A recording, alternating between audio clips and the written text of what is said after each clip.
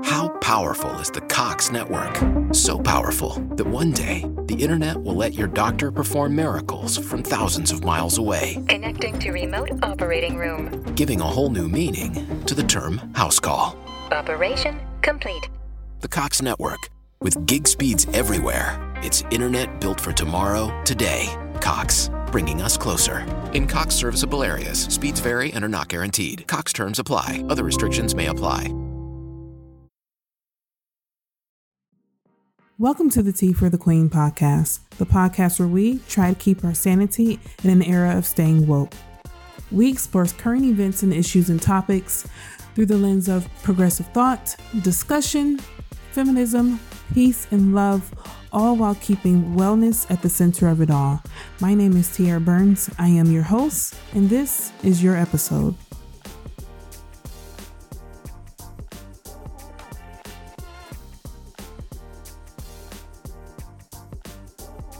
You know, I try to keep it very casual and neat on this podcast. I think it is important to have a veil of my personal life up, and that's true for the experience of all of my content across the board.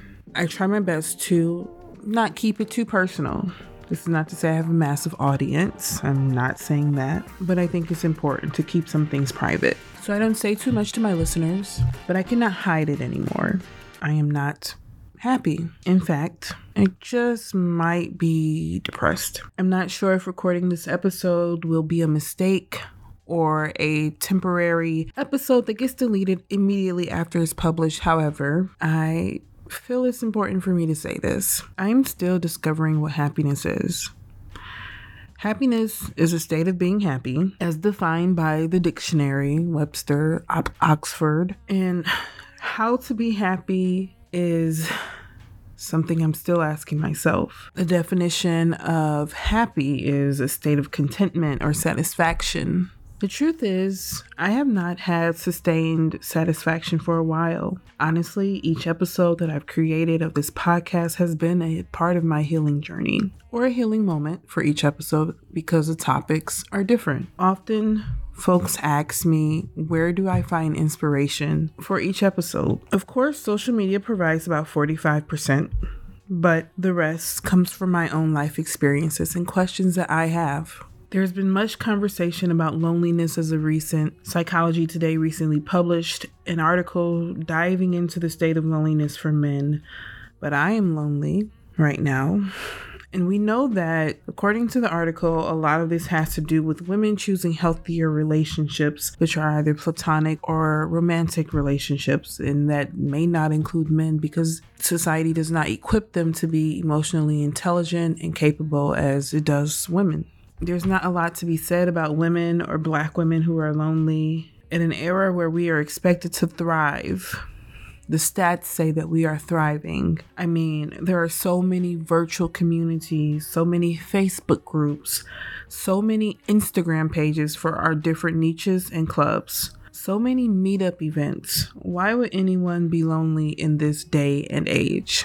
There's still a lack of community, and community can be gatekept. Bell Hooks said that beloved community is formed not by the eradication of difference, but by its affirmation, by each of us claiming the identities and cultural legacies that shape who we are and how we live in the world. Perhaps I have not found the space of a beloved sacred community where I can claim my identities and cultural legacies, but I do not think it's true. I believe that my community is just different than anyone else's. Community is essential, and I believe that I do not have it sometimes, but I may not navigate it in the best way currently. We live in a society that currently tells us that in order to find happiness, we have to find it within ourselves. This has led us and encouraged us to cut communication, ties, and relationship with people in our lives in order to seek out happiness. It's almost as if we have to be alone in order to find happiness. I believe that happiness can be found in community. I believe that it can be found in a relationship. I don't think that the relationship has to define happiness, but I believe it can be found while in a relationship. I believe that community and happiness are definitely a hand-in-hand combination. Over the years, I have always saw myself and wanted to have friend groups. The type of friend groups that you travel with, that you do everything with, that you always have happy hour with. I really felt that I would end up in a girl gang similar to Living Single or Sex and the City. Of course, I would be the Sinclair of the group or the Miranda of the group, mixed with a little bit of Khadijah, but life has not turned out that way for me. I moved around a bit and I have friends everywhere. My good friends are not near me. They're in different places. I'm not seeking fault in anyone else but myself. I have learned to become delighted in having friends everywhere. I have learned to be grateful for the relationships that I do have with them and that I did have with them. But I do sometimes want a girl group to hang out with. And often it makes me a little envious of people online, which is why I'm staying away from social media for a little bit right now. They have stories of their friend groups that have lived in the same city and stay together forever. And from my view, they have the community I was seeking. Because I haven't found the girl group, I thought there was a deficit inside of me. I felt that I needed the criteria to have these sorts of groups of friends. I felt I needed professional, academic, and physical qualifications for community. This obsession with niching down our identities is dangerous. People are complex and no one fits into the same cookie cutter experience. We are as individual as snowflakes, which is kind of ironic because there are copies of snowflakes, like there are. But still, I hope you get the jam of what I'm saying. You know, it's important, of course, to have like-minded individuals in your circle, but these circles are built by being who you are. And as I seek out and realize that I'm not happy, I'm discovering more about myself in this sadness. I hope I'm not getting too far away from the topic of happiness. I hope this episode is not a downer for you, but I just wanted to have an honesty session, if that's okay. Spiritually, I have sought happiness in many different ways. As a Buddhist, I learned that the goal of life is to create happiness that is absolute and non-conditional through chanting. Through this chanting, your happiness will stay sustained in the darkest of hours. And also, it taught me to remove myself from attachments from the tangible things in this life, even people. And that's hard to do. It's very hard to do. But as a Christian, I learned that finding happiness was through prayer and seeking Jesus. That was pretty much it. And it didn't work. Happiness does not come in a state of permanence. It is truly something that happens in waves. I know this in my life. I don't know about yours. But for me, it happens in waves. I don't know if I have experienced happiness for a very long time. Actually, I can say that I have not experienced it for a very long time. Perhaps the next step is to find it for myself and not look for guidance and definition in a book or from an outside source. This does not mean I'm speaking of isolation. I want to continue to reiterate that. I believe that happiness is not found in isolation. We are a social group of creatures. Humans are social. In true nostalgia, I remember moments in my life where I was undoubtedly happy. How I long for those moments like a cure for the disease of depression. And when I encounter moments that bring me back to that recollection, I often hold on to it tightly and I never want to let it go. Maybe this episode is all for nothing. I hope that you are in a healthy mental space and you realize that you're not alone, and if you are, to seek those who you do know in your life. We may come into this world by ourselves, but we are not birthed alone. You do not have to seek out happiness in solitude, and you do not have to seek it out alone. You do not have to isolate yourself. I know for me, I have also recently learned that I do have a great community of people who love and support me. One of the most courageous things that I have done recently is make calls to people. I communicated. Can you believe it? I communicated my emotions. I communicated. And I told them that I was sad and I didn't know how to escape the sadness. Some were receptive, some were passive.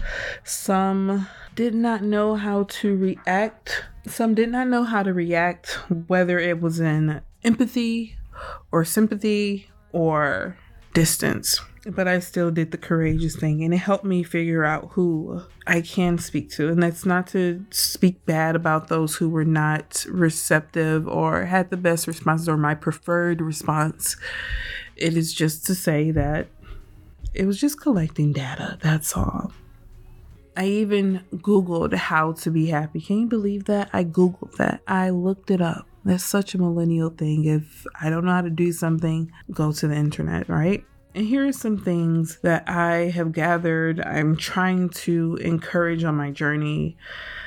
Just some steps that I'm taking. I'm choosing gratitude. Gratitude sprinkled on everything just makes it a little sweeter. Gratitude sprinkled on grief helps so much. I'm choosing to eat more fruits and vegetables because they do boost serotonin levels and help fuel my endorphins. I'm choosing to give into my strengths and not shine too much light emotionally on the deficits that I see within myself. I have decided to spend more time with just me and my pet because she's great at cuddling and she never has too much to say. So she provides me with presence that I long for and the physical touch that I long for. So I'm spending more time with just me and my dog because her opinion is, can I use the restroom? And when are you going to feed me, lady? And that's okay. But she also hugs me when I'm sad. So I'm grateful for that. I am also taking, like I said before, a courageous step in talking to my loved ones about how I feel. I am. Even though it's scary and I don't want to be a burden, I'm talking to them. I'm talking to my friends about how I feel. I'm saying to them, hey, I need you to come get me out the house. I'm not feeling too strong today. But as I've gone through this phase for over a year, I have learned the right ones to reach out to. And thankfully, there are people in my life who are intuitive enough to know to reach out to me. I'm also exercising. It's now back into my routine, which I'm very happy about. I really miss moving my body. I miss connecting my body, my mind, and my soul for at least 45 minutes a day. And it's been good for me. I have dropped any shame I've had about medications that I need to take for my mental health. Departing from shame and embarrassment about my sadness is a big step that I'm working on taking. Brene Brown is an expert in shame, and she talks about being vulnerable all the time. Although her message is devoid of cultural context, it does not fit directly to my life as a Black woman. I am not able to be vulnerable in the ways that a white patriarchal society will allow white women to be. But I'm sure her intentions are great, although they are void of nuance. She was right when she said that shame is something that's man-made, and it's often accompanied with anxieties. And when you topple this on top of dealing with my soul existence and my dark skin and my kinky hair being politicized, I have to work through the anxieties I have about perception of me. That's what I have to work through. This society does not expect me to be embarrassed or vulnerable. It expects me to be indestructible and strong. And I resent that. I'm not happy, and that's okay. I have internalized messages about my emotional and physical strength, and it's not allowing me to seek happiness. It's not allowing me to thrive in joy. But I can finally say on my podcast that I am not happy. I don't know when I will get to happy, but I want it to be soon. Thank you for listening to this episode. I hope that it resonated with you. I would love to know what you think. Feel free to contact me at contacttforthequeen@gmail.com. I would also really love a review on Apple Podcasts or wherever you're listening. It would mean so much to me if you gave us a 5-star review. Thank you for listening. See you later, or talk to you later. Stay woke, stay well, stay thriving.